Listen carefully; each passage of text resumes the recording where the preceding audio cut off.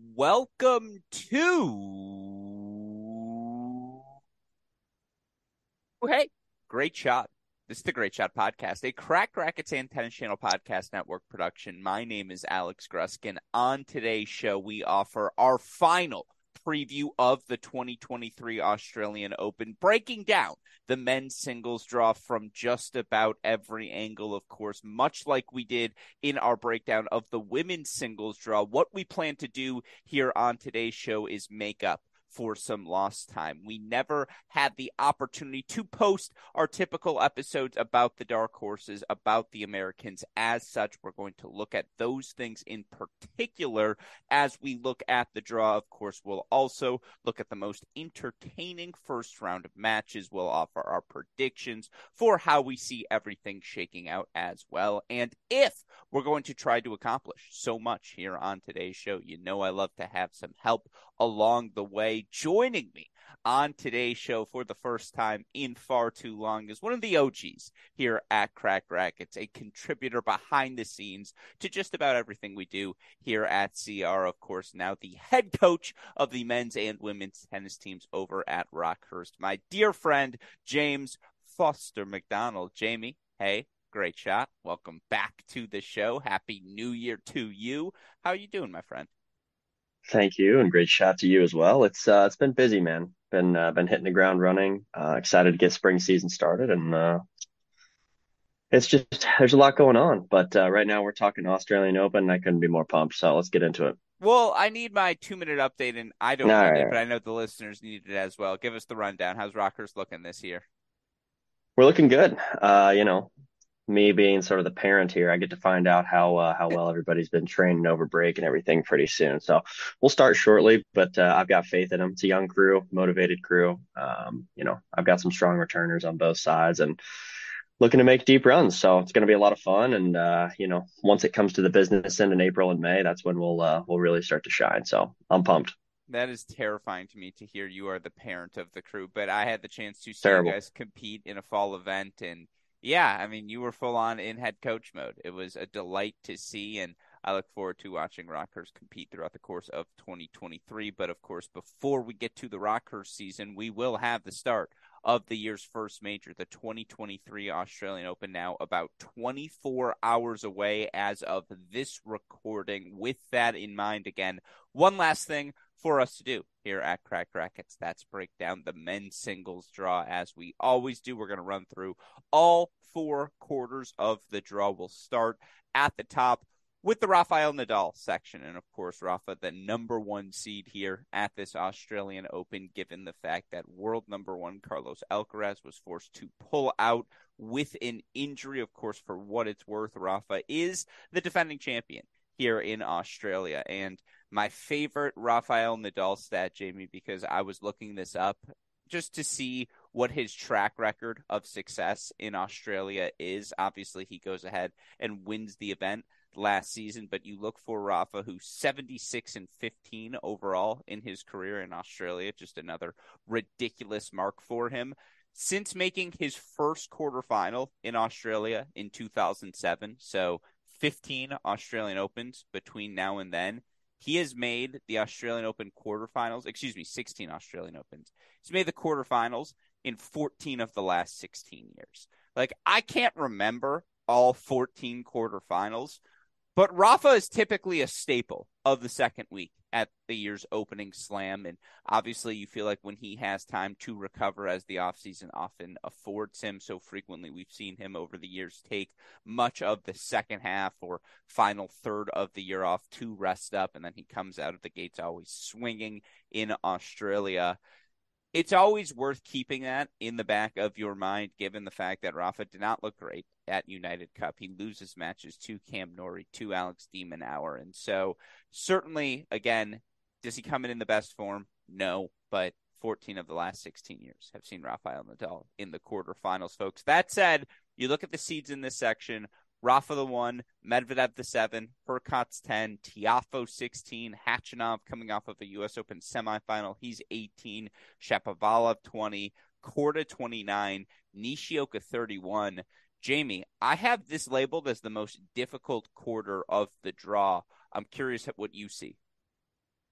Yeah, and you've got some big names and powerful, dangerous people spread out throughout the entire part. So there's really no free 2, 3 match stretch for anybody, even the people who would be favorited. And starting with Nadal himself, right? We'll get into this when we talk about first round matches, but bang, he's going to get tested right off the bat. And so, yeah, it's going to be fun, and it's going to make a really, really fun I don't know, spectacle, right? Especially when you're looking at second and third round matches, they're just going to be blockbusters in this quarter. So yeah, it's chock full of dangerous people. And we'll get into the draw more specifically, but you have a guy in Medvedev who I thought looked really good in Adelaide, and obviously he's the defending finalist. Loses to Djokovic in Adelaide in the first week of the season. We don't see him in week number 2, but I thought it was the right sort of start for Medvedev, who kills Kecmanovic and was always in control against Khachanov. That said, I actually don't think Hatchhouse played poorly the first 2 weeks. Losses to Medvedev and Draper. Obviously, Francis goes undefeated in United Cup play. It wasn't the toughest schedule of matches, but undefeated is undefeated. I thought Shapo looked stronger. He played pretty well in his match against Djokovic. And then, you know, Sebi Korda had match point on Djokovic like a week ago, and he's in Mhm. this draw as well. Let me ask you this. Of all the non-Nadal players in this section, who are you most confident in entering play? I mean, I think you have to say Medvedev. Not necessarily just what you've seen most recently, but the way that he's carried himself the last few years, especially in majors, and knowing that he's going to show up. And look, it's a hard court, serious event, and it's Daniil Medvedev. So to that extent, you expect sort of consistency and showing up. And I don't think this one's going to be an outlier. I expect him to do well and do the Daniil Medvedev thing. So No, I'd have to go with Med there. I think that's very fair. You look for Medvedev since the start of the 2019 season. He's 159 and 43 in hard court events. You look for him at the slams, 39 and 7. And who are the losses to? Djokovic, Nadal, Stan, Team, Djokovic, Nadal, Kyrgios. Yeah, that's pretty darn good at the majors. I mean, 39 and 7. He has a major title, and he's averaging over his last 8 majors 5 wins an event. That means you're getting to the semifinals just about every time. That's a ridiculous track record. And for what it's worth, Tennis Abstract Singles Forecast, which of course I will refer to repeatedly throughout this show, their favorite to reach the semifinals in this section, pretty comfortably Daniil Medvedev. He's at 28%. Tiafoe's actually at 13.7. Hurkacz's 12.2. Then you get to Korda, 11.7. So he's right after Hurkacz. Then you get to Shapo 5.5. Then you get to Nadal 5.3. Tennis Abstract's only giving Nadal a 0.5% chance of winning this event. That feels a little light. At the same time, like, I don't disagree. And again, I want to work in the odds here because I think they're fascinating. To win this quarter, according to our friends at DraftKings, Medvedev plus 110, Nadal plus 330, Korda plus 700, and then Hurkacz, Shapo, Tiafo all plus 1200. I think that's reflective of the fact that, I mean, obviously they view Medvedev, not Nadal, as the favorite, but it really comes down to how confident are you in Rafa entering this event, Jamie? Yeah, and look, it's one of those. There's nobody who has a real answer here, right? I mean, we've seen it countless times where we're like, "Ooh, coming off that injury," or "Oh, the end of his season wasn't great. What does he look like?" And then he shows up and does his thing. So, Yeah. you never want to count him out. And like you said, the 0.5% to win the event does feel low, especially just given this guy's body of work. At the same time, like I said, he's going to get tested right from the very beginning. This is a loaded section of the draw.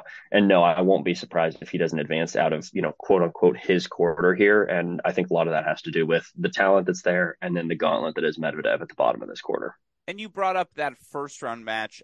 I think Rafa versus Draper is the most entertaining first round match we have at this 2023 Australian Open, particularly in the men's singles draw. And I think there's this line of thought that Rafa uses the first week to work his way into majors. And I think we can throw out the entire US Open because he was injured and every event was going to be a slog. But like, Wimbledon, he loses sets in his first two matches to Berankis and Cerundolo last year. Roland Garros, he plays a 5-setter versus Felix before the incredible 4-set win against Djokovic and really hits his stride the second week. You go back to, what was it?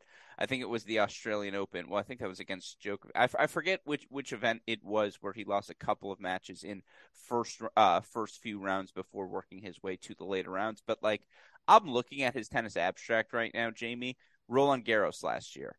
Straight set wins over Thompson, Mute, Botic before the match against Felix. Australian Open last year. Straight set wins against Giron, Hanfman, 3 sets against Khachanov, straight sets against Manarino, 5 against Shapo, 4 against Berrettini, 5 against Medvedev. Like,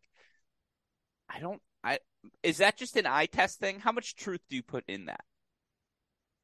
I mean, look, part of it is the simple fact that he's going to be seated and he's getting some favorable draws, right? That allow him the ability that afford him the opportunity to ease his way in. But again, you get a situation like this, you got somebody who's young and is, kind of got a hot hand right now in Jack Draper. Yeah, he's going to get tested right off the bat. Now, on the flip side of this, if you're Nadal, if you're trying to spin this positively, attitude wise, you're not going into this softly. Not that he would anyway, but it's like you're going to get tested right away. And if you come through that match, you are going to be hopefully pretty comfortable for the next couple of rounds because you already know that you can beat a guy who's playing at this level, has that young energy, and then you can work your way through those next couple of rounds. So we'll see what happens. But yeah, like you said at the top of this conversation, blockbuster first round matchup and probably at the top of the list out of any of the quarters. Jack Draper, 16-13 in his career against top 50 opponents, 6-7 versus the top 20. Obviously, just turned 21 years old, lefty.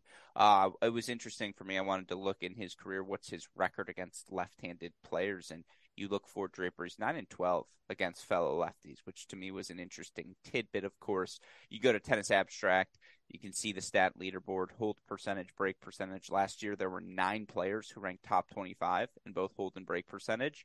Rafa was not one of them. His hold percentage fell out of the top 25. Jack Draper was. And obviously we saw him just make the semifinals last week in Adelaide. You feel like the lefty does have the physicality, even this early in his career, to play some extended points with Rafa, has the first serve to win some free points. I worry about his forehand and it holding up against the heaviness of that Rafa ball because the Draper forehand backswing gets a little bit funky. I actually think backhand to backhand Draper's going to hold up just fine. I mean, ultimately, do you think Draper can pull it off? Because we'll talk dark horse candidates. Certainly he gets through that. You feel like now he's got all the momentum in the world. Again, Rafa loses 3-set matches to Norrie, to de Minaur, although they were very fun 3-set matches. I don't think Rafa played poorly, just wasn't quite as refined as he needed to be. Be honest, assess this match, because this is the most entertaining round one. What does Draper need to do? Which way are you leaning? Yeah. So, I mean, I think, look, we've seen Draper in this sort of situation, right? Remember him at Wimbledon, big Sure. blockbuster matchup against Djokovic, showed up. And look, maybe that's a little bit different. He's got a home crowd No, behind that's him. a And that's great call by you. Good way to bring that up. Good call. that's a lot of fun, right? And so I think that helps him in the sense that the moment probably won't be quite as intimidating to him. This is a guy who wants it. So I think you're going to see throughout this match, you're going to see flashes of him. You'll see him go on a run, grab a break, get all sorts of pumped up. Ultimately, do I think he's going to close him out? No. You mentioned some of the problems potentially just with the heaviness and the weight of the ball behind Nadal's forehand. If he gets him in that cross court pattern, forehand to forehand, we'll see. But Draper's going to have to be creative. He's going to have to be aggressive. He's not going to win this match if he's not. He's going to have to come to net and finish points off and do it in different ways. He can't let Nadal settle into patterns. So we'll see. Again, I think he'll go on a couple runs, maybe grab a couple breaks, maybe snag a set. Wouldn't surprise me, but I don't think he'll be able to close it out unless Nadal is really just in poor form. But if Nadal even comes at his usual baseline, I think he'll get out of this in 3 or 4 sets. Can you imagine being number 1 seeded, 21-year-old Jack Draper, and you've played Djokovic at Wimbledon and Rafa now as the number 1 seed? What an experience early in life. I know. Yeah, That's winning. But all right, I'm going to name some other first round matches. You tell me if you think they're interesting or not. And by the way, listeners, we're going to spend the most time on this quarter because, again, I think it's the most interesting. There's some other quarters that I think are a little more poo-poo, and we'll go through them a little bit faster. But tell me if you think it's interesting. Give me a prediction. Nakashima McDonald. Yeah, I had it on my list with an asterisk. I mean, I think probably more interesting just for some question marks, maybe around Maki, but you expect Nakashima to roll, I think. Mackey played a really good doubles 10 last season, got hot in singles as well. I think he made a quarterfinal last week. Brandon Tough lost to Davidovich Fokina, and 2 first-round losses, I believe, for him to start the season. But again, 2 California guys. That one's going to get physical. Nishioka Imer. You like 5 hours of tennis? This is the match for you, Jamie. This is literally the Jamie McDonald spirit match. Well, and we're going to see. I mean, both of these guys, no offense, how many times have we seen them be in positions to like serve out sets or matches, and then it doesn't go their way, and then they break Sure. back. So yeah, that's got It'll happen at absolute least battle written twice. all over it. Yeah, yeah. Whoever's serving for the match first will probably lose. We'll put it that way. Yeah. No, but it's going to be a battle, and I think that one will be fun to watch start to finish too. Who you got? I'm going to say Nishioka. I think he'll grind him out. I mean, Emer's just a really fun electric player to watch, but I don't know, too up and down for me sometimes. And again, when it comes to closing out matches, I mean, we've seen this guy just not take his opportunities and finish matches. So I'll go with Nishioka. Though a lot better of late. I mean, both of these guys have been top 50 guys over the Yeah, last 3 months. Medvedev Giron, that interests you at all or not really? Giron just not played really. Nori really tight in Auckland. Yeah, he did, but also Nori, I mean, really kind of let off the gas in that match. He was in a pretty okay, but that's a whole nother topic. We'd take hours if we break everything down like that. Yeah. Yeah, I mean, interesting to some degree. I think I would say at least one of the sets will be tight, and then it's I don't know. It's Daniil Medvedev. I think he'll outlast him. That's just what he does. Yeah. All right. Here's a question for you. Is Marcos Giron have the biggest biceps now on the ATP tour? No, he just shows him. Yeah. It's close. I mean, he might be the spirit, the soul child of Malik Jaziri. Like this is the new. I mean, he's big. He's big. Who's He's big, and bigger? he's Who's he's got bigger showing it off. biceps? Well, I mean, I think you also gotta think about height here too. If you bring in some of the big dudes, Wow. probably, and it just doesn't show as much. Yeah, but Um, guess what? If you're gonna be 5'10", 5'11", you better be jacked, and he is. no, he is. Again, there's Who do you I didn't think? say anything about wearing the Superset, sleeveless is fine. superset him versus JJ Wolf. Who's doing more weight? I mean, what lift? What are we talking? Curls, bench? Straight What are we doing? biceps. Curls? I don't know. That's tough. Probably maybe Garone. Yeah. I mean, look, they're big. I'm not Yeah. arguing that Throw part. Jordan I just, Thompson in the mix. oh my God, that guy's greasy. We got to move Yeah. on, man. This is Yeah. All right. The last guy I would throw to Jerry Shang, who's playing Oscar Ota. It's the slam debut for the teenager. Just keep an eye on Shang. All right. Dark horse candidates. We'll go through them quickly because we've talked about some of them. Jack Draper, just to straight up beat Nadal. You say no. I think I say no as well. Emer versus Nishioka. He gets through there. Third round possible. You say no. I'm going to go ahead and say yes. I think he pulls it off. Nuno Borges. Sonego first round. Sonego's 2 tough losses in his first 2 matches. Winner plays Hurkacz Martinez. We know Hubie can struggle in the slams. Fair dark horse candidate? I don't know. I mean, certainly you can make a case, but I mean, I think Hurkacz is a very, very strong favorite to get through there and be pretty comfortable in his first couple rounds. All right. Last 2 for you. Husler and Rinderknecht. Rinderknecht would have to get through Korda before you even get a shot at Medvedev, which is why I think it's a little tougher for him. Husler, Millman first Yeah. round, then maybe a shot at Medvedev. Husler, big server, comfortable serving and volleying, comfortable taking his chances going down swinging.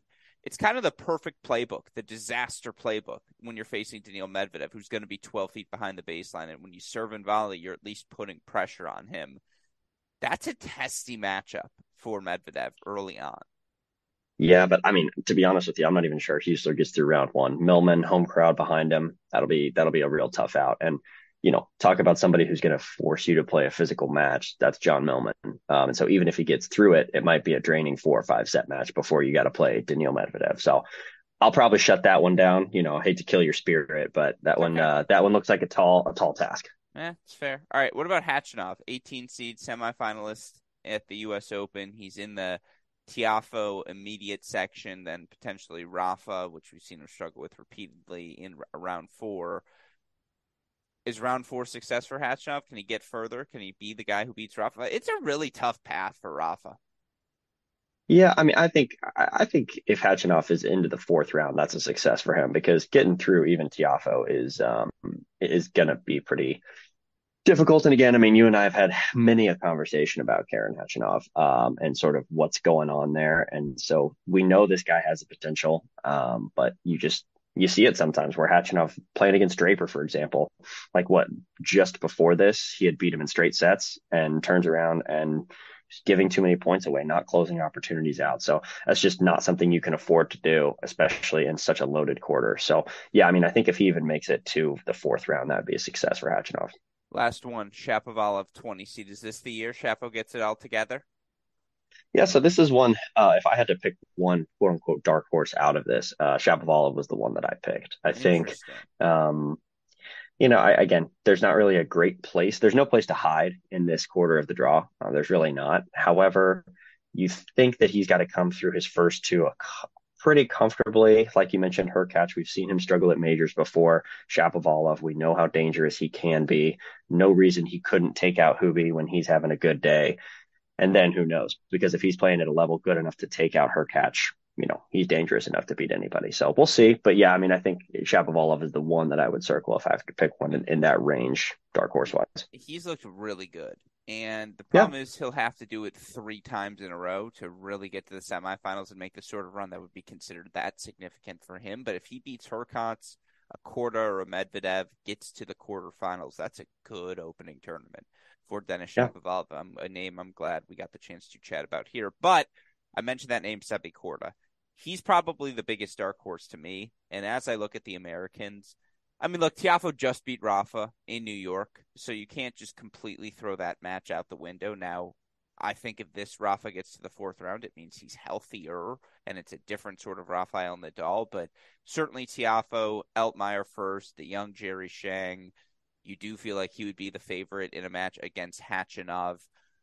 Again, you feel like there's a very clear path to the fourth round for him. For Korda, he'd have to go through Medvedev to get to the second week. Although, again, if you watch Korda and Adelaide, so let me just ask you, I have been all in on Sebi Korda through this first week, and I named him in the offseason the guy I think is going to finish as the number one American because he just has all the pieces. If he can put it together, be healthy, you just feel like there's top 10 tennis there.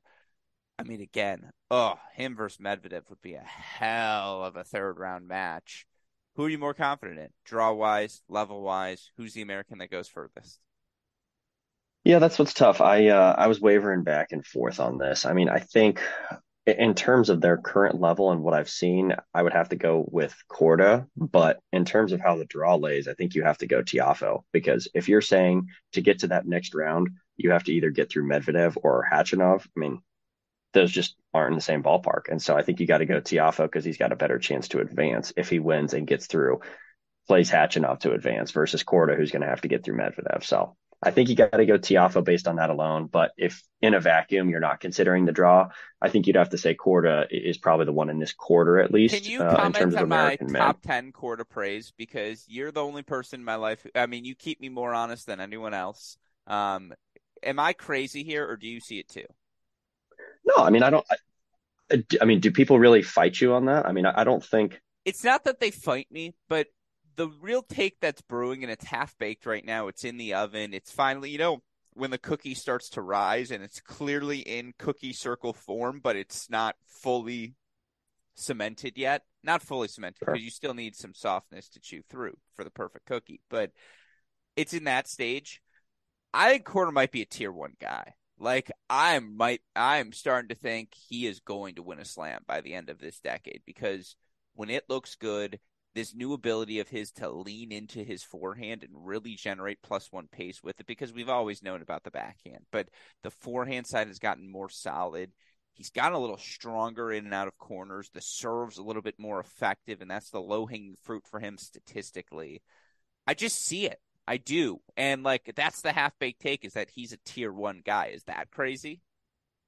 No, I mean, and look, this isn't somebody that we'll have a conversation with where, they play really, really solid, but the potential just quite isn't there. It's like their ceiling is just here. He's not that guy, right? Because when he's at that top level, he is that top level. It's as simple as that. When he's playing his best tennis, he can beat anybody. And we saw that when he was going up against Djokovic, right? I mean, you just see the flashes of it. So no, it's there.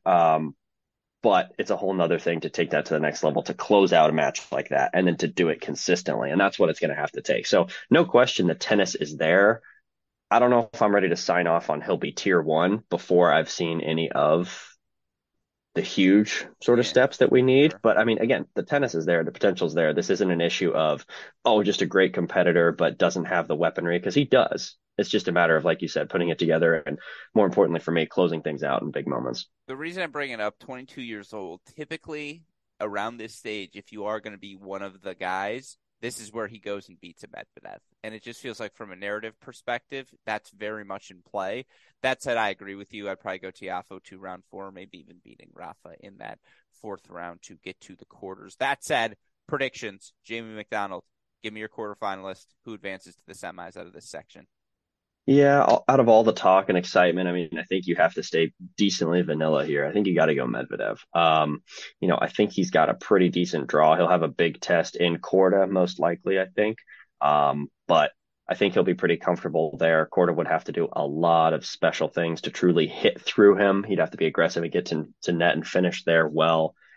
I just think Medvedev is going to pick up steam and then roll through the rest of this. Yeah. It's tough because Shapo, Hurkacz, Korda, all guys with weapons that will put Yeah. Medvedev under pressure. I think he gets through that. I think he starts playing his best tennis. I saw flashes of it once again. The forehand looked like it had a little more sting in Adelaide. I'd also say this. Last year was considered by many a down year for Daniil Medvedev. In the last 52 weeks, he's still one of 2 players to rank top 10 in both hold and break percentage, the other being Novak Djokovic. So let's not forget that's still who Daniil Medvedev is. I have him beating Nadal in the quarterfinals. Who do you have him beating? Yeah, I mean, I didn't play all of that out. I mean, in the top half, you could make an argument for several, but Am I going to pressure you here because I picked Nadal into going Tiafoe?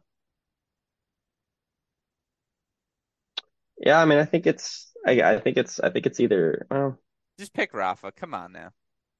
yeah, I mean, again, Nadal's where my head's at if I have to see it, but Yeah, um, I don't feel great about it. yeah. No, I don't it's feel gonna. great about it. I agree, Medvedev. I just think he gets through those 3rd round, 4th round, and now he's playing his best tennis. So I'm going to go Medvedev getting a little revenge for last year. All right.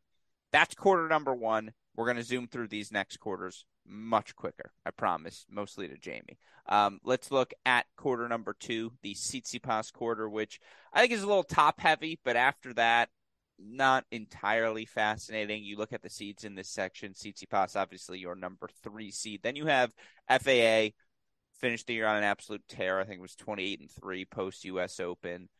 He's your 6th seed. Norrie, I know he lost to Gasquet. Oh my God, did Gasquet play well? That's a story for another time. But you could argue Norrie physically is like unequivocally a top tier physical guy right now. Just the ability to play 5+ hours, play those 30-shot rallies. Cam Norrie's in his physical prime. Sinner, one of 2 guys along with Rafa to make the 2nd week of every major in 2022. The question is, how healthy is he? How healthy is fellow Italian Lorenzo Musetti? How healthy is Borna Coric? What are we going to get out of Cerundolo? How high is the ceiling of Botic van de Sindschulp? Again, like, there's some fun unseeded players, Yibing Wu, Yuri Lehechka, but like, I don't know. This quarter's a little top heavy. What do you think?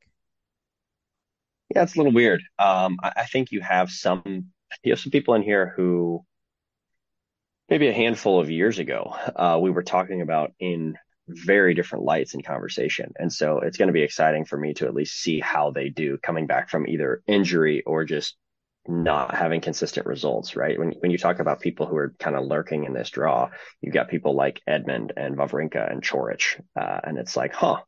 Interesting, right? So I think that's a lot of it for me is seeing these names and being like, okay, well, how are we going to set the tone for 2023 with these guys who a few years ago, again, we could have been really high on, whether it's a next gen conversation, whatever it is, it's just completely different now. So this is kind of their opportunity to show the world what's going on with them in 2023. For me, what makes this section interesting is how many guys look in the mirror and say, you know what? I'm the favorite in this section. Like, Tsitsipas obviously says that. Felix Price says it. I think Nori can say it to himself. I think Sinner can say it to himself. I don't think Yeah. Chorich fears any of the guys here in this section because he's been beating up on most of them his entire life. Like, that's what makes this section interesting is it could get a little bit funky if you're Tsitsipas coming off of disappointing endings to your majors last year, disappointment obviously, whether it be who did he lose to? Draper. I want to no, Felix lost to Draper. I forget who he lost to at the U.S. Open, but it was a bad match. He lost to not Halise. He lost to I don't know. You can look that up as I'm talking. But obviously he had a tough U.S. Open ending. Loses to Kyrgios at Wimbledon. This is a pretty ideal draw. Like he's played Felix a million times, and again for a Tsitsipas who I thought played pretty well at the United Cup. This is the ideal draw now. He also, much like Rafa in the last section, has a very tough first round matches. He's going to take on a guy, Quentin Halise, who I think it's 11 Challenger finals last year. I think he had the most Challenger titles. I want to say he made 6 Challenger finals, if not 7. As a guy who's working his way into the top 70. Big serve, big forehand, the sort of things, the weapons that can give that Tsitsipas backhand trouble. I like that first round matchup, Jamie. And again, we have seen Tsitsipas historically. Wimbledon a couple of years ago with Tiafoe. We've seen him struggle in first weeks of majors. Coric a few years ago at the U.S. Open. Now Halise isn't maybe the tier of those guys, but it's a tough. I mean, again, neither guy loves hitting the backhand. Tsitsipas probably better at the serve and forehand, the volleys, all the things Halise wants to do. Tsitsipas is a little bit better at them, but that doesn't mean Halise is bad. Like this is a tough one for Stefanos. Yeah, it's a tough one for Tsitsipas. And again, like you mentioned, we've seen him struggle early in majors. I think the match you're referencing, were you talking about first round US Open this last year? Yeah, who'd he play? Yeah, it was Galan. Well, he came out and got That's just what it was. cranked. He won like one game in the first two sets. And so I don't think he'll ever start the first round of a major that bad again. You would But hope. regardless, I mean, no matter how this draw breaks, even if he wins the first round, even if he wins the second, he's not going to have an easy match. And I mean, I'll kind of give a little bit of a spoiler here, but I don't expect him to come through this quarter.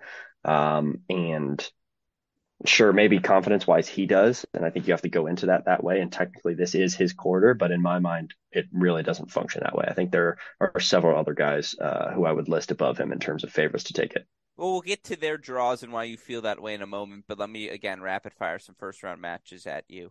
Coric Lehechka, Yuri, next gen finals finalist. We've seen that bump Yep. from success at that event at this slam many a times. I thought he played really well last week, 3 sets with Nori. His serve, his forehand are real weapons. We never know how healthy Coric is. It feels like at this point of his career. That's a tough one for Borna. Yeah. Yeah. Certainly a tough one. That's one that I had circled as well. Hanifman, Hijikata, Cracked Racket Special, 2 guys who have come on the show, Yep. 2 former college All-Americans. Yep. Yannick, maybe the best kick serve in all of professional tennis. Rinky is just a scrapper, man. Great athlete, very twitchy. Who wins that one? I don't know. I just total gut play. I think Rinky takes it. Yeah, I think Rinky takes it. I think that's a good call by you. Again, this is a tough section. Now, here's the next parts of my list. Botic versus Ivashka. I've got a circle as well, and I will again one of those people I did put on a dark horse list as well. I So expected you to say no, thank you. I thought you were just going, yeah, no, I'm good. Muset, Ivashka, man, you watch that guy, especially when we're later in the season, indoor hard court. I swear to God, you see him for a little bit, and you're like, that's the best player to ever play the game. yeah, He just it's sometimes he shows hilarious. up, so No, he's a he's always February somebody I'd October player. Yeah, he's a February October guy big for time, sure. big time. Um, Musetti Harris because Harris had to fly from Thailand and it's like a 20-hour flight and he had like 30 hours to get there. And Musetti's a little injured, so that one you feel like could be 2.5 sets tops.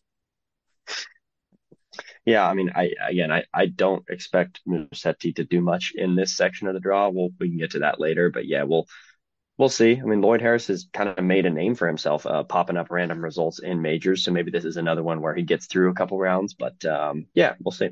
Yeah, and this next one leads me to my dark horses. Ibingwu versus Quarantine Mute. And I think Ibingwu, a guy who had a ton of success on the American hard courts last year, made a final in Asia as well to end the season. I mean, look, he's got weapons. He's rock solid on both wings. And you look at Ibingwu's draw here at this 2023 Australian Open, he's going to have an opportunity in this section to do a little damage. Quarantine Mute, who hasn't played a match this year, he's got that lefty first round. Cerundolo versus Peya, he would play the hypothetical winner of. Neither of those guys, obviously, they'd love for that match to be on clay, not the hard courts. And these quicker courts, you feel like Ibingwu's going to thrive against them. And then look, like, you're unseeded, you get to the third round. I would point out he made the third round of the U.S. Open as well, so that'd be back-to-back third rounds at hard courts. That's like the definition of a dark horse. I think Ibingwu's it when I look at this section of the unseeded guys. And again, third round isn't, oh, that's a massive dark horse performance, but that's what gets you in the top 100. That's what gets you in the conversation. Yeah, no, that's true. I think you're sleeping on Peya a little bit here, especially in someone who's like, hey, you remember he could play on quick surfaces. You remember that run he made at Wimbledon? Yeah, I remember the What was one that? run. Yeah, 2019 maybe, I around think. there. Yeah. Yeah, so you've seen it happen, but no. Yeah, I don't mind it. Do you want me to get into the dark horse conversation on my side now? Yeah, please. So I think by default, simply because of the name, you have to throw Fucsovics in there. I mean, how many times have we seen the dude do it? That's Do a I feel particular? 2019 take. Yeah, but out of true respect for what we've seen this man It's do, fair. It's and fair. just throw off draws, we got to put him in there. And then my second one is Ivashka, kind of like I alluded to before. I think especially because I really don't have that much confidence in the top part of this draw with Tsitsipas up there. Ivashka, you've got an opportunity here. I think Tsitsipas will be challenged really heavily in the first couple. So even if he does get through, he's going to be probably a little bit weaker physically, I think. I don't know. It's an interesting one. And from there, I mean, I don't think he fears anybody with the style of game he plays. If he's on, he's on. So if he's getting through a round or two and looking pretty good, there's no reason he can't get two, three or four. So that's the thinking there. But yeah, other than that, I mean, I think you've got people who we talk about a lot who are going to be pretty heavy favorites, and ultimately they're going to be closing things out, whether it's Sinner and Nori and all those guys. We mentioned Lechechka earlier. Let me give you two more names. Sun Wukong, who plays Chris Eubanks round one, would play the Lechechka George winner round two. Did you watch Hmm. Kwon at all this week in Adelaide? I have. I His did. forehand, I was like, dude, where did this come from? Like the I know. aggression he was playing with this week was out of this world. Right. Well, I know, and a lot of times too, when we had conversations with him in the past, it was the rock solid backhand, and just how much of a staple of a game it was. And I mean, this is something that you see that happens a lot with players where we talk about a backhand and something to be just so rock solid, and then something clicks and they step into their forehand and they find that aggression, they find that confidence with it. I mean, obviously we're not comparing apples to apples here, but think about the progression that happened with Stan's game before he popped up and started winning majors and really being a force at the top of the game. Everyone knew the backhand that was there. When he develops the forehand, that is when things really change. So yeah, 100% for him. And he's looked really good. I think his ability to simply come through matches is awesome in a situation like this. He's going to have confidence. I expect him to win that first round against Eubanks. Past that, though, I'm not sure what this looks like in this section for him. It's always tough to win an event the week before as well and go into a major. I would point out Yeah. again it was 500 before a semifinal run sold to end the year, and then this title run here to start the season. Still big run for the Korean player.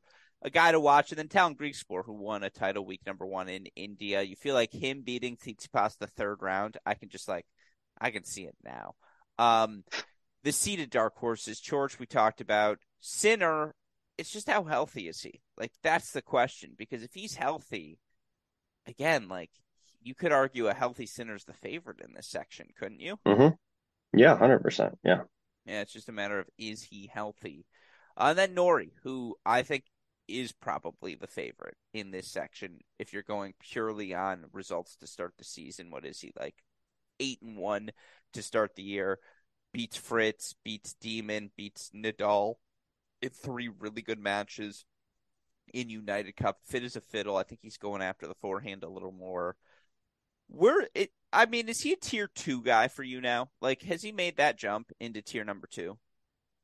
Yeah, he's tier two. I mean, I don't see how you could not say that based on his results and the consistency of those results. I mean, pretty disappointing, I would say, the last couple of days if you were following him and to see him kind of let that match against Gasquet slip. I think he got real close to the finish line and things kind of got to him a little bit. And so that's always disappointing to see, but that doesn't change anything for me in my mind. He's consistently shown up and just had great success in these draws. So, yeah, again, not to put any spoilers, I don't have him coming through this section, but it's a fine pick and it makes all the sense in the world.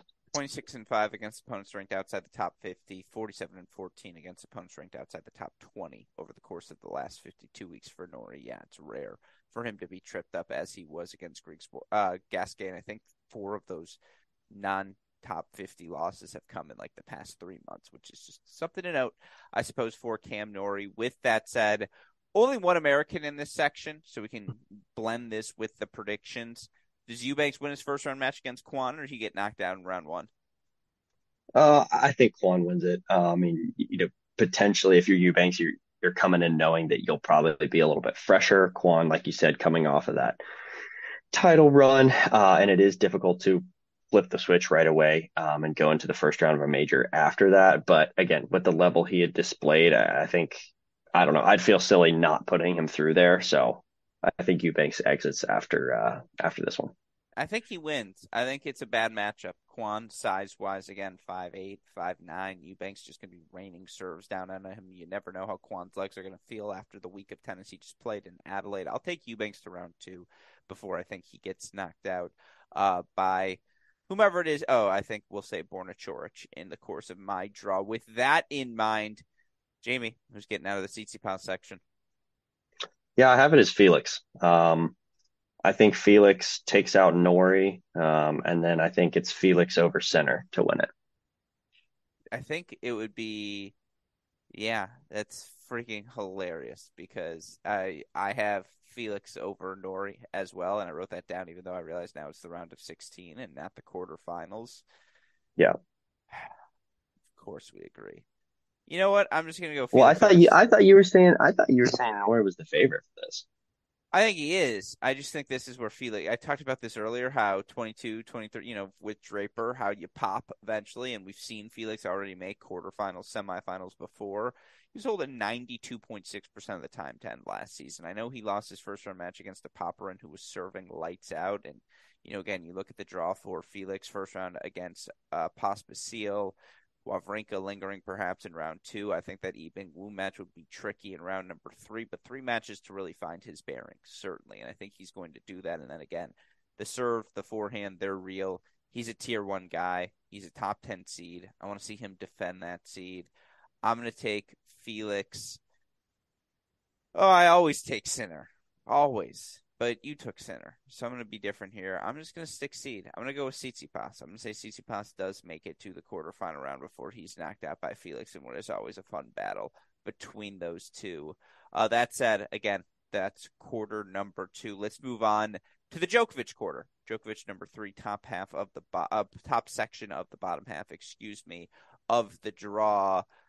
It's an interesting section, but you have Novak in it. So, of course, it limits what else is possible here. And you look for Novak Djokovic, 9-time Australian Open champion, looking to catch Rafa in the all-time major count. So, certainly, the motivation will be there for the 4th seed. He's joined by 5th-seeded Andre Rublev, 9th-seeded Holger Rune, who, of course, beat Djokovic in his run to the Paris Masters title. You've got Canada Masters champ, Carreño Busta, Kyrgios, De Minaur, each in this section. Dan Evans, Grigor Dimitrov, all in this section. Again, it's a really fun section. It's just that Novak's in it. Yeah, I mean that's the part. So we'll go through the motions here. We'll still talk about the first round matches, the dark horses, and if there's any sprinkles of look, anytime you got Kyrgios in a section, I think that opens up the windows, opens up the conversation a little bit. But yeah, I mean there's a lot of this that I feel like we can talk about it, but when that person that we're talking about ultimately plays Djokovic, you know, I think we both are expecting the same thing to happen, which is Novak advance. But we'll get to it. I will say this: there are a few first round matches in this one that really excite me. I'll let you go ahead and say which ones you think, but I was pretty excited by a few of these. It's a really good section. I agree with you. And, again, when you look at this section, Kyrgios coming off of a career year in 2022, beats Medvedev at the U.S. Open. We know what he's capable of in a single match vacuum. Rune loses his first match in Adelaide, but we saw his level at the end of the season in Paris. Rublev, 2 first-round losses in 3 sets to start the season, but I don't think he played poorly. Demon got a win over freaking Rafa at the United Cup, and he's always been better in front of his home crowd. So it is very, very interesting. That said, Novak's holding serve about 88% of the time right now. It's 2% above his career average, and he's a top 10 server on the ATP Tour.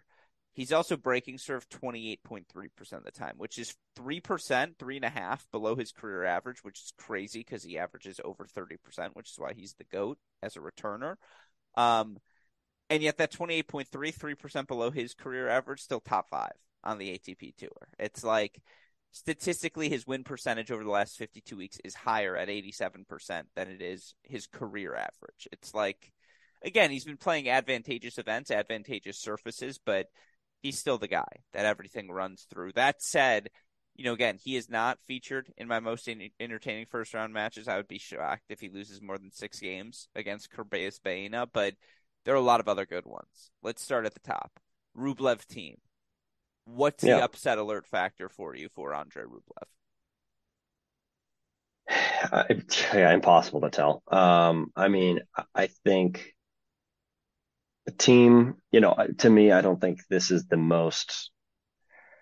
He's somebody who's still coming back, right? In a way, like he's been back, but we haven't really seen him back to near his true form. So, I think this is one of those where if he's able to come through here, look pretty good physically, grab a set, I think ultimately that's positive for him for the year.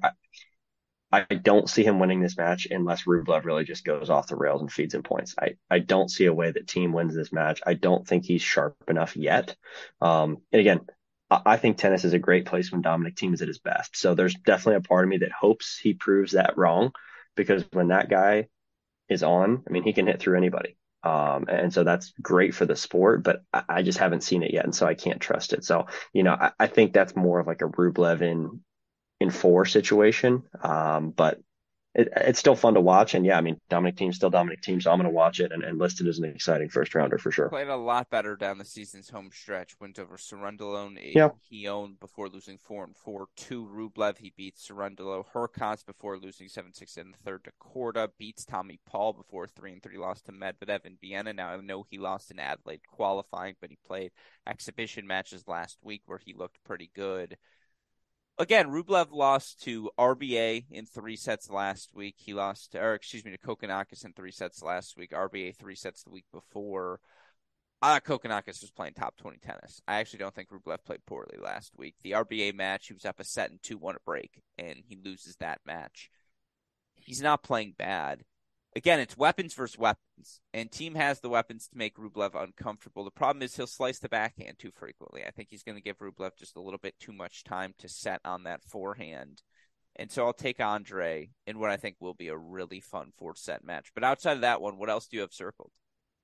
Yeah, well, my last thought on Rublev Thiem, Please. I think there are going to be patches of that match that are really ugly. Yeah, I think there's just going to be spraying from the baseline at points, it's going to be like, it's unfortunate, but I just let you mention it. I don't think either of them are playing near their best right now, and I think both of them know that, and so that probably makes for a fun kind of gritty competitive aspect of it. And I'm still favoring Rublev, but yeah, I think they're going to be ugly patches of this match. I mean, don't be surprised if you see it's just some really, really bad service games, and just some bad errors from behind the baseline. But that is what it is. With that in mind, let me ask you this. What would you rather watch? NCAA quarterfinals comes down to your number 6 singles position. You know she's going to lose the set 6-3. You have to watch that entire third set unfold, or you have to watch the duration of Isner Mannarino.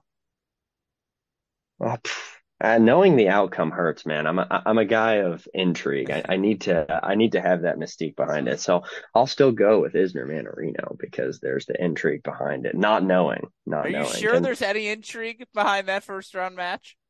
yeah, because you don't know what's gonna happen. I'd Ah, like to see the result. I know what's gonna I don't happen. want to watch it. Yeah, yeah. Okay. With that in mind, what do you want to watch? What's interesting to you? Yeah, I think Humbert Gasquet is interesting. You know, I agree. especially coming off of Gasquet's good run there. Honestly, somewhat unexpected, especially coming over Nori to take that. I don't know. Ugo Humbert is a guy who I've talked about, especially in the last couple of years, where sort of similar to our Hatchinoff conversation. I just don't understand. Uh, you see the guy play near his best, and it's phenomenal. And he has so many different tools. He's got the athleticism. He has the ability to move forward. He looks comfortable on different surfaces. Blah, blah, blah, blah, blah. He'll come up with good wins here and there. And for some reason, just things have not been coming together for him. And so I would love 2023 to be more of a year for Humbert. But I mean, I think he's got to get off on a decent start. So I'm excited to see him play someone who we know is feeling pretty confident and in good form in a Richard Gasquet. Oh my God, Gasquet was just swinging freely against Nori down the He home flipped the course. hat backwards, and it was just Oh, Ash Ketchum, he caught them all. It's a really fun match. I agree. It's one Bear kind of needs. And again, it yep, feels like we are far removed from him playing that really fun match with Kyrgios. What was that, a year ago? 2 years ago, whatever it may be. yeah, So that's one. Dimitrov Karatsev. Karatsev played two ridiculous matches in India before losing in the semifinals. And so, like, again, that you like shot making, that's the one for you. Talk about there will yeah, be moments where that one's ugly. There will also be moments where that match is gorgeous. yep, 100% agree. I mean, I think the and that one, it's going to be a roller coaster, right? There's going to be times where Karatsev's going to, double fault 3 times in a row, and then there's going to be a time where Dimitrov misses 3 sitters, but then, has a ridiculous athletic grab out of the corner. So that's just what you get in a matchup like that. So that one should be a lot of fun as well. It should be entertaining start to finish. Yeah, and two contrast, Cressy Ramos, Kyrgios Safalin. Just again, fun contrast of styles, certainly in those two. All right, you look at the dark horses. Who stood out to you? Yeah, it's weird. Hard to really say Kyrgios would be a dark horse, just because of the 2022 he's had, and we know of the talent he possesses. Obviously, there's going to be a crowd behind him. Hard to really consider him a dark horse. So outside of that, I mean, really the only one who I think you can throw in here is Dan Evans. I think he has kind of a That's such quiet a and sneaky. fucking Jamie pick. It's the Well, most it's a Jamie quiet pick of all time. Well, it's a quiet, sneaky pick. I mean, look, he's got Bagnes first round, the winner of Galan and Chardy. Then he would have, if Rublev is coming through, we've already talked about how Rublev isn't looking that great.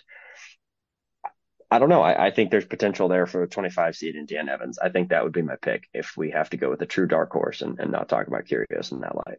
We talked about team already. We talked about Gasquet. You look for Gasquet. His second round would be Kyrgios. That would be fun. I Mm. think another one that are paired together. We talked about Karatsev already. Who, if he gets through Grigor as the seed, now the next seed would be Djokovic in the third round. Technically, that'd be exceeding his expectation. But the Benjamin Bonzi Alex de Minaur pairing. I think those two are the favorites over Carreño Busta to get out of that little section of 8. And I think Demon in front of a home crowd, he looked really good against Rafa. He's always really good in Australia. I think he gets to the fourth round. And again, as the 22 seed, that would be exceeding expectations. I think he's going to play Djokovic tough. I think that match is going to be 3+ hours. I just think Djokovic is better at everything. And so ultimately, he probably comes through in like a 5, 6, and 3 match. But I think Demon would be another guy I circle. Is that fair? Yeah, yeah, it's fair. And again, you talk about a guy who's going to get pumped and he's going to have the home crowd Yeah. behind him, and that's going to be an exciting. Look, any match he's played, he's going to get exciting. He's going to use the crowd. He's smart, and they love that sort of energy, that attitude. So yeah, that's another dynamic to watch for. But I like it, and I mean, I love watching Damon Hour, especially on the hard courts. His movement and the athleticism and the intensity. It's everything that you want in a player. You got to love the scrappiness, but yeah, if he runs up against somebody like a Djokovic, I don't know how much he can do. But no, I think it's a fine pick. I think it's a fine pick. I also think this is a make or break year for him. Like, much like Shapo for both of them. It's like, all right, what is your ceiling? Because you're 23, 24 years old now. You've been doing this for 5, 6 years. At this point, you probably are who you are. Like, yeah, you could get better on the margins, but we know what the Shapo ceiling is. Can he ever be that guy consistently? If he can't do it for the fifth year consecutively, I don't know if he's ever going to be able to do it for 5 years consecutively. He might do it for 6 months at some point during Yeah. his career when he's 27, 28. But again, for Demon, it's can he challenge the Djokovic's of the world, get past that Carreño Busta threshold and be the guy they all have to go through as that litmus test to get into the top 10. Really be a top of tier 2 sort of guy, because I don't think tier 1's ever going to be for him. We don't know. And that, I think, again, that's what makes this Australian Open so fascinating at a big level. And so those are all the dark horses I would turn to. You look at the Americans in this section again, not the greatest section, but it gets fun for the Americans in the next one. You've got Cressy taking on Ramos, and then again, it would be potentially Rune in the second round. Isner taking on Mannarino, potentially de Minaur in the second round. Which American gets further? Tough decision here. I think you probably say Cressy. He has to. He made the round of 16 last year. Yeah, it's not a great draw for him. But it's a good If you're matchup looking, with Rune. if you're Big looking, serve into if that Rune forehand. yeah, and it's not going to allow Runa to get comfortable from behind the baseline, which is Yeah. what he wants to do. So I agree with you there. And in terms of matchups, but in terms of just straight draw, if you're looking at this, I mean, Isner probably has the better draw there, but I think you got to go Cressy. Tough section. Tough section for the Americans. I think Cressy could beat Rune. That would be one of my sneaky Yeah, fun picks yeah. for this take. But all right, prediction. Who does Djokovic beat on his way to the semifinals? I mean, I think you got to go for the explosive pick. You got to go Kyrgios. I mean, Here's you what I just, hate. We agree so much right now, but well, explain it's just why. fun. Yeah, Well, exactly. again, I mean, we've heard Kyrgios talk about it. He is shoring up a lot of the, stupidity that he's had on tour, and that's come with a lot of fun as well. And I think you and I agree that we've been kind of on the same page from day one. Minus maybe some of the more problematic antics. Overall, he's good for the sport. He gets people talking. He has that spectacle, and that's even more so going to be the case when he's got a home crowd behind him. And I have no doubt that there are going to be ridiculous moments. And that's just sort of what you get when you sign on for watching Nick Kyrgios. But at the same time, when you talk about the pure tennis, unbelievable serve, unbelievable weapons. The guy can lock in and truly be the best player in the world when he's at that level. So I think you just have to respect that aspect of it and go with Nick Kyrgios. Saffolin, the Gasquet Humbert winner, Cressy Aruna, and then after that, Rublev, Evans, Team, whomever it may be. Those are all good matchups for Nick Kyrgios. He doesn't draw Medvedev in the first week. He doesn't draw a Rafa or a Djokovic in the first week. He's going to have time to flex his muscles. And again, if he's the Kyrgios we saw for the duration of the second half of last season, guy's a top 10 player by every metric, by Yep. every stat. Finished the last 52 weeks as the number one server, holding serve over 92% of the time. It just keeps you in the ball game.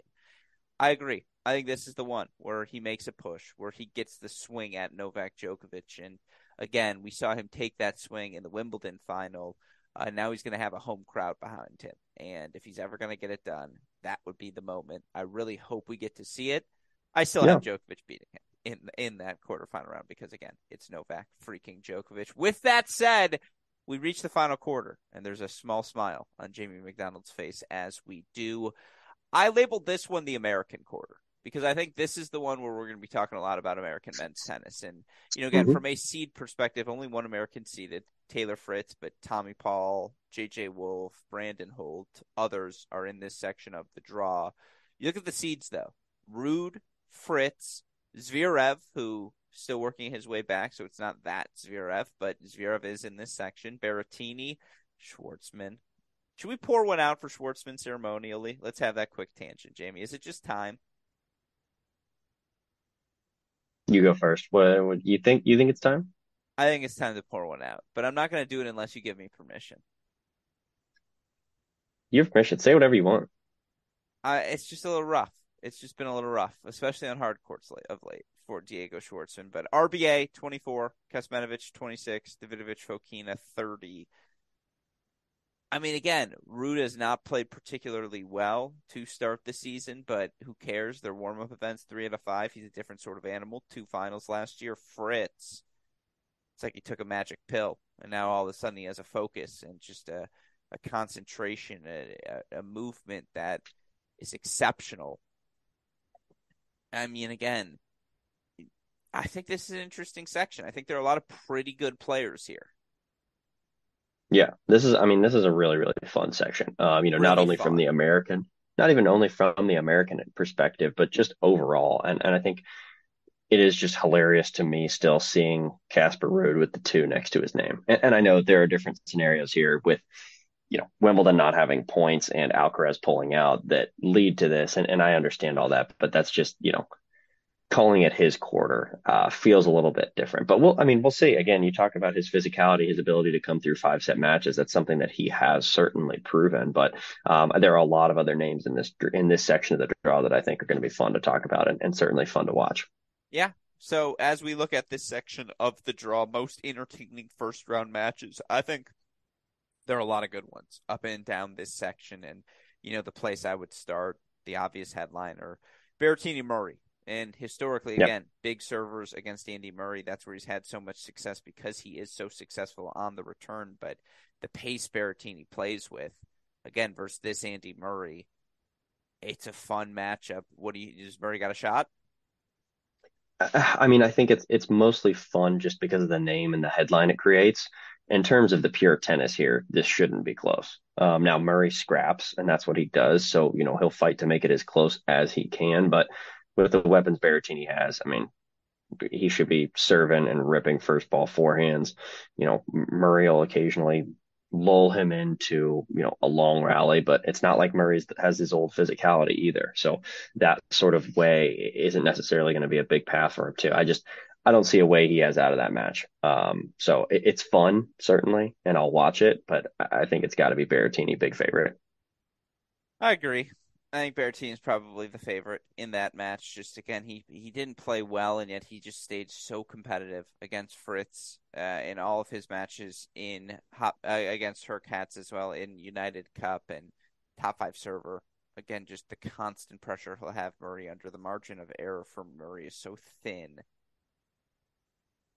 I would lead Berrettini as well in that match. What else are you looking at in this section that has you so intrigued? Yeah, I think you got to go Kokkinakis and Fonini. That's just fun. You have so much firepower in that. Kokkinakis has also looked really good as of late, which is super exciting. You know that there's going to be a lot of crowd involvement, and there's going to be people behind him. There's going to be Fonini probably jawing with some people in the crowd. You never know. You never know. And so I think there's just a lot of fun sort of atmosphere questions surrounding that one. And you're going to see some ridiculous highlights, some top 10 forehands, stupid, ill-advised slap down the lines. It's going to be a lot of fun and a lot of firepower again in that matchup.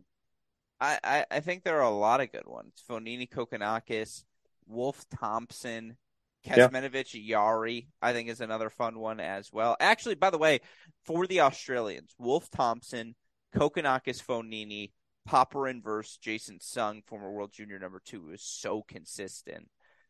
Those are tough matches. They're going to need the Aussie crowd behind them. That Wolf Thompson one, I think JJ has hit another level. I think JJ's looked really good, Jamie. Who are Yeah. you taking in Wolf Thompson? That's what I've circled as well. I think that's Wolf in 5. I think Jordan Thompson, again, we know how physical he can make matches, but you're right. JJ Wolf has looked really good. I think he has the weaponry to just simply hit through him at times. I think that'll be good. Again, everywhere you look in this draw, there are first round matches that could be grinds. Davidovich Fokina and Bublik. You never know what you're going to get when you throw a guy like Bublik out there. So this section of the draw is really, really fun in terms of first round matches. So I'm excited. Yeah, again, bunch of good ones certainly in this section. Holt Vukic for the college tennis heads like myself is another just sneaky fun one for all of us to enjoy. Dark horse candidates as you look at this section of the draw. Again, there's just a lot of good players. And by the way, another American, can't believe I haven't mentioned him yet. I think a sneaky dark horse, Ben Shelton, the lefty, who obviously looking for a run here to kick off his pro career. Takes on Zheng Jizhen, the talented Chinese player in round number one, but according to Tennis Abstract, Ben, a 77.6% favorite. Then to play the winner of Kecmanovic Yari, and Yari with his weapons, he's got the biggest weapons on the court against Kecmanovic. That's no easy win for the 26th seed. I think there's a world where Ben Shelton gets to the third round here. I think both he and Yari, Jamie, have to be considered dark horses. That's fair. I actually had Shelton listed. I went two different directions. I picked two dark horses, and one was based on what I thought, in terms of ability and what I've seen with their tennis, and the other one was simply based on the draw. So Shelton, I'm really excited about what I've seen matchup wise when you look at this. Even if he does get to that third round against Taylor Fritz, obviously Fritz will be the favorite and has been playing some phenomenal tennis, but Shelton's not going to be afraid of that matchup either. And so that's really exciting. And I think that's a good pick. The first one I had down. The second one I had down, you'll love this, and I hate it already, but I'm going to have to go ahead and say it. Based on the draw, you got to be looking at Goffin Ooh, because there he is. He's back. he plays. Yeah, I know. Look, it's like my pick on Muguruza every time. It just you Yeah. always say it at the wrong time and you get burned. It is what it is, but you still gotta say it. So look, he plays a qualifier first round. Okay. Then second, he has the winner of a Zverev with 1,000 question marks or a lucky loser. After that, seeding wise, the favorite to come through would be a guy who we just talked about not being in good form, is Diego Schwartzman on the hard court. I think just you have to put Goffin's name out there, even if you don't have much confidence in how he's playing, simply because of how this little mini section of the draw is played out. He's got a pretty good opportunity here if he's able to string some sets together. Yeah, I mean, again, look, it's nice to have you back, because some things never change. I do agree. I actually thought he looked pretty good, in last week in Auckland or Adelaide, Yeah, wherever it was he was playing. I don't I have think him it on my was. list. I think it was. I think there are other and better dark horse candidates for what it's worth. Can I list some of them for you now? That's fine. Yeah, but no, I mean he looked good in Auckland. I mean he ended up losing to Gasquet, who won it. He lost in three All sets. right. So man, I will bet you a steak dinner if I win, you have to get me Chipotle steak. I'll get you like steakhouse dinner next time you're in Indy. If you win, you have to get me Chipotle. That JJ Wolf or Jordan Thompson beats Diego Schwartzman. That Diego Schwartzman does not get to round three. Is that a fair bet? That's essentially like 3-1 odds. Steakhouse versus Chipotle. I mean you're just really feeling anti-Schwartzman, aren't you? I mean, do you want to take the bet? I'll take it. Yeah. All No right. respect for the veteran. I'll take it. Give me All right. Schwartzman. Why not? All right, so if I win, you owe me Chipotle. If you win, I owe you steak dinner. I think JJ Wolf's a dark horse. I think he can win that match. I think his serve, his This is all forehand. hypothetical, by the way, of course, but yes. Yeah, no, betting's legal in Indiana. It's straight up. All right. Yeah. Oh, yeah. I suppose it's a gentleman's wager. We're buying each other dinner. As I don't bet, I don't gamble. You shouldn't either, Come on now. it's fair. It's a fair answer. A good answer, Coach. Kokonakis. Yeah, I mean, again, I think excited to see how he looks in the first round. But again, this is a guy who has all the weapons. He's going to have the crowd behind him. He's not going to be afraid of anybody, in terms of getting outgunned. So you play a match against Berrettini, and it's just the ball's going to be popping if he gets through to that second round. So it's certainly a possibility, but he's not going to go into that the favorite. Even if he gets through Fonini, Berrettini's going to be a huge favorite. So Can Brooksby beat Casper? yeah, he can. I don't think. I'm not going to pick that because I think Rude is going to be comfortable in the sense that Brooksby's just going to give him abilities to find rhythm over the course of a 5 set match. Even if Brooksby throws him off a little bit, grabs a set, makes him uncomfortable, it's just a really, really long match. And over time, Rude is going to wear him down. And I think Rude also has multiple ways to win this match. I think Rude can take more of a backseat approach and play defensively enough where Brooksby's not going to be able to hit through him. I think he can also do the reverse. And if Brooksby, is just being too much of a backboard there, he's going to give him so many balls. Eventually, Rude will break through. He'll be able to open up the court with his forehand. I think Rude just has too many pathways to win the match. But yeah, I mean, Brooksby's got a chance at it for sure. I mean, he's Yeah. not going to get slapped off the court. Yeah. No, I think it's an interesting one. Can Tommy beat both Davidovich Fokina and Casper? Yeah, I mean, again, you use the word can. 100% he can. Will it happen? I don't know. I I think think it Rude has will. just looked. You think so? I'm going to take Tommy to get to the fourth round. I do. I think Tommy just has I mean, again, he's played Casper so tight so many times, right? 5 sets French Open, 5 sets, I think, US Open as well. It's a matchup he knows. Um, two well-rounded athletes, two well-rounded guys. He'll have the matchup against Davidovich Fokina, who, again, there's a lot of Spider-Man meme, a lot of similarities between Tommy and ADF in terms of, yes, they can do everything, but putting it together and being consistent from start to finish. And I think that's who Tommy's been for 6 consecutive months. I think his forehand has a little extra pop now. And again, I'm taking Tommy to get to round number 4. I think Americans have a really good section in this portion of the draw. I think JJ gets to round number 3.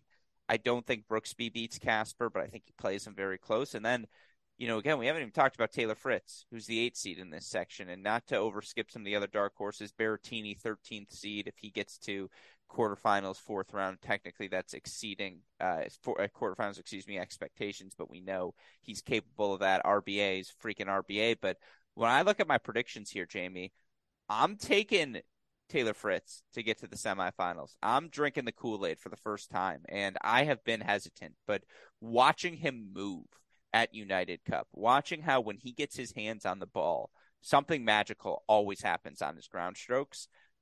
I think I'm retracting my prior statements. Like, I think Fritz might actually defend all the points he accumulated last year. He might actually have another top 10 season in him. I agree. And certainly he's on a great path to that if he's able to succeed here.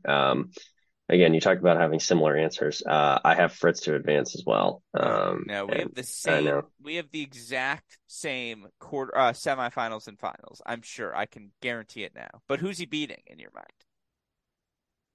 Yeah, I mean, this is where it gets tricky because that bottom half is pretty loaded. I'm gonna stay. I'm gonna give. I think I'm gonna give the respect that I feel is due. I'm gonna give it to Casper Ruud. I think Fritz plays against Casper Ruud, has too many weapons, and ultimately just outguns Ruud in that quarterfinal match. But I think it's Fritz who advances. I think it's his quarter. Will you make the case for Fritz? Have you seen what I've seen, which is just, again, the movement has gotten so much better. He's still a bad volleyer, but when he gets his ability to get his hands outside the ball, drive the ball cross court, and not have any depth or pace compromised on that cross court drive, Jamie, it's special. Like, he might strike the ball better than anyone else.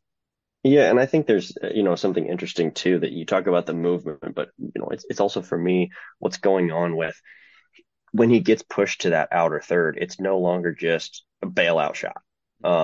And he has the ability to stay in these rallies. And I mean, again, with the movement being quick enough, he is getting set up. And when he goes for a big shot on the run, again, it just doesn't look like a bailout where I feel like it used to before. So I think he's in really good form right now. And outside of all of that, I mean, just the serve. He has the ability to serve and hold serve easily.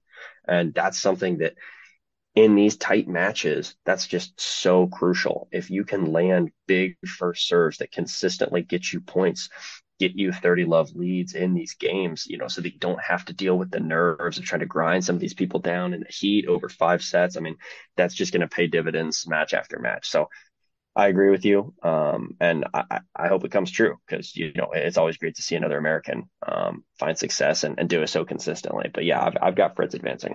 Only 4 guys ranked top 20 in both hold and break percentage last year. Djokovic, Medvedev, top 10. Alcaraz, top 15.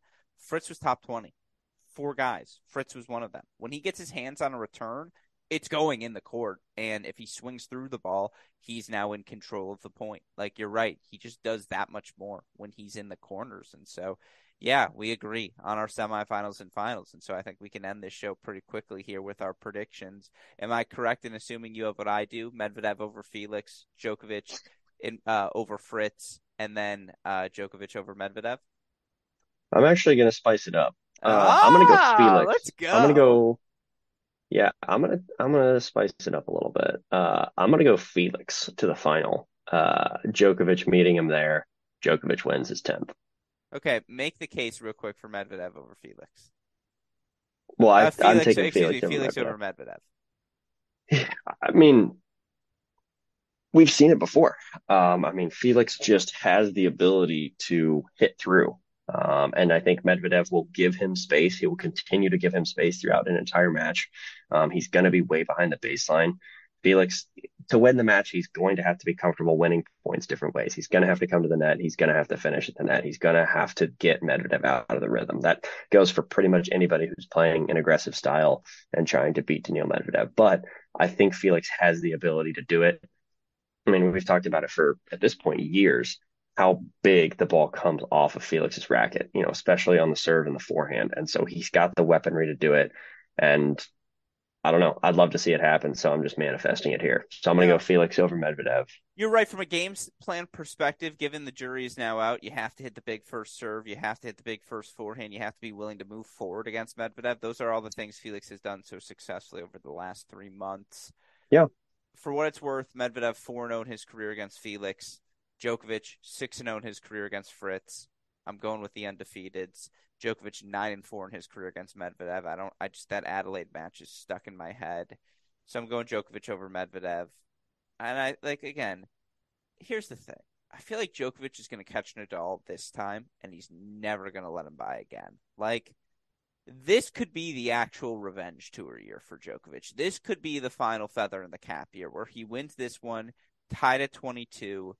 Again, these young guys, we'll see how healthy Alcaraz, Sinner, Rune, Zverev of the worlds are heading into the French Open. But if Djokovic wins that one, you just feel like at that point everyone will be resigned. I am afraid for the state of the GOAT argument after this event. If Djokovic has the tournament, I feel like he might have. And by the way, and I talked to you on New Year's Eve. Shout out to Jamie for picking up the phone that late. I got into a discussion with my cousin, and Djokovic at the time was plus 150. And I was like, dude, mortgage. I was like, just do it. Trust me. If you need to hedge, I'll tell you. But you take it. He's minus 110 right now to win the event. Again, right now, Iga's plus 240. And I said this on the women's show. If I could go back in time and tell 15 years ago me anything, it'd be like, dude, just bet on Djokovic to win every major. If you bet on Djokovic to win every major, you will have success in life. Iga's in that plus 240 zone, maybe for the last time in her life. I'm like, dude, bet on it, Alex. Don't be a fool. Or it's really bet on it, my cousin. Don't be a fool. You're never going to get these odds again. I feel like that's the same. Don't you have, not that you bet, Jamie, because that's not what you do. You act responsibly always. But Djokovic minus 110, even him favored against the field feels a little low right now. I don't know if I can say that. I mean, he is definitely the favorite. Again, saying mortgage, I feel like is pretty bold here. And I think if you start to go match by match, he does just look like the favorite in and out. But God, I mean, you talk about minus money before an event. I mean, that's just insane at this point. And I think again, he's earned that. He's earned that sort of. I mean, he clearly has that pedigree. We know that. And again, we both just talked about why we think he can advance through this draw. Why he can advance through this draw. I mean, there's so many different reasons. We've seen him do it countless times at this point. I don't know if I can say it should be more aggressive though, because you're already in minus money before this large of an event. That's insane. That's just crazy talk. So, I mean, again, I think most people would be in agreement now that he would truly be, that number one seed, if we were just seeding based on how we felt. But at this point, yeah, he's the favorite. He deserves to be the favorite. I don't know how much more. I mean, if I saw something that would be like Djokovic minus 200 to win, I would feel like that would be wrong. But at the same time, I think he's the favorite, and I think most people think that way as well. Ready to hear something crazy? Djokovic minus 110, Medvedev plus 550, Tsitsipas is third at plus 1400, Nadal fifth at 17 to 1. I can't believe Tsitsipas is that high. I can't believe Nadal's 17 to 1. And then it's funny, Felix, Sinner, and Rune are all tied for seventh at 20 to 1. Korda is 12th at 35 to 1. Then things really fall off. They're like, nah. They're like, it's Djokovic or Medvedev. It's just insane that, I mean, again, he's minus money in a field of 128. Crazy. That's absurd. It's why Novak Djokovic is who he is. Well, with all of that said, Jamie McDonald, again, To recap your semifinals, you have Felix beating Medvedev, Djokovic beating Fritz, then Djokovic knocking out FAA. I have Medvedev over Felix, Djokovic over Fritz, Djokovic over Medvedev. That's our look at the 2023 Australian Open men's singles draw. Any final thoughts before I let you go, my friend?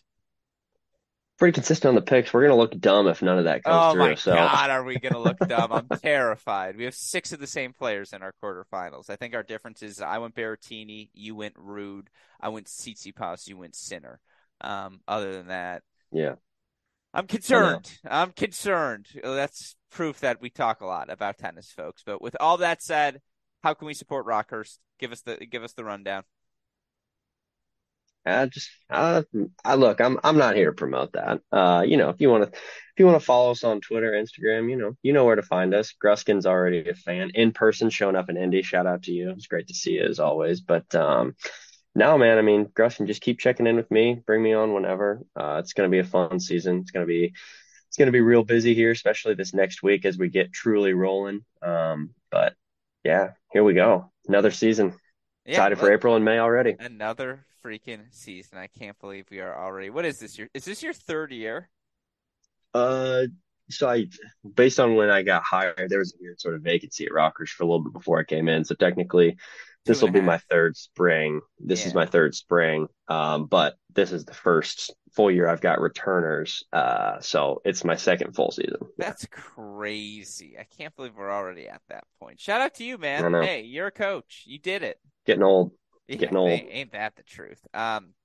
No, that's awesome. Again, we will be rooting for you guys and certainly looking forward to checking in with you more throughout the course of the season. And immensely grateful that before things get too busy for you, you took the time to join us here to preview the Australian Open men's singles draw. That said, again, if you're looking for some women's singles content, just scroll down on your Great Shot podcast feed. David Kane joined me to break down the women's singles draw in equal depth, of course, with the 2023 Australian Open right around the corner. We will be rocking and rolling here at Cracked Rackets. We'll have daily podcasts recapping all the action, GSP Ace of the Day segments, offering picks, previews of the day's best matches. A shout out in advance to our super producer, Daniel Westhoff, enjoying the last day of his fantastic vacation before things get a little hectic here at Cracked Rackets. With all of that said, for the fantastic Jamie McDonald, our super producer Daniel Westhoff, and all of us here at both Cracked Rackets and the Tennis Channel Podcast Network, I'm your host, Alex Gruskin. Jamie,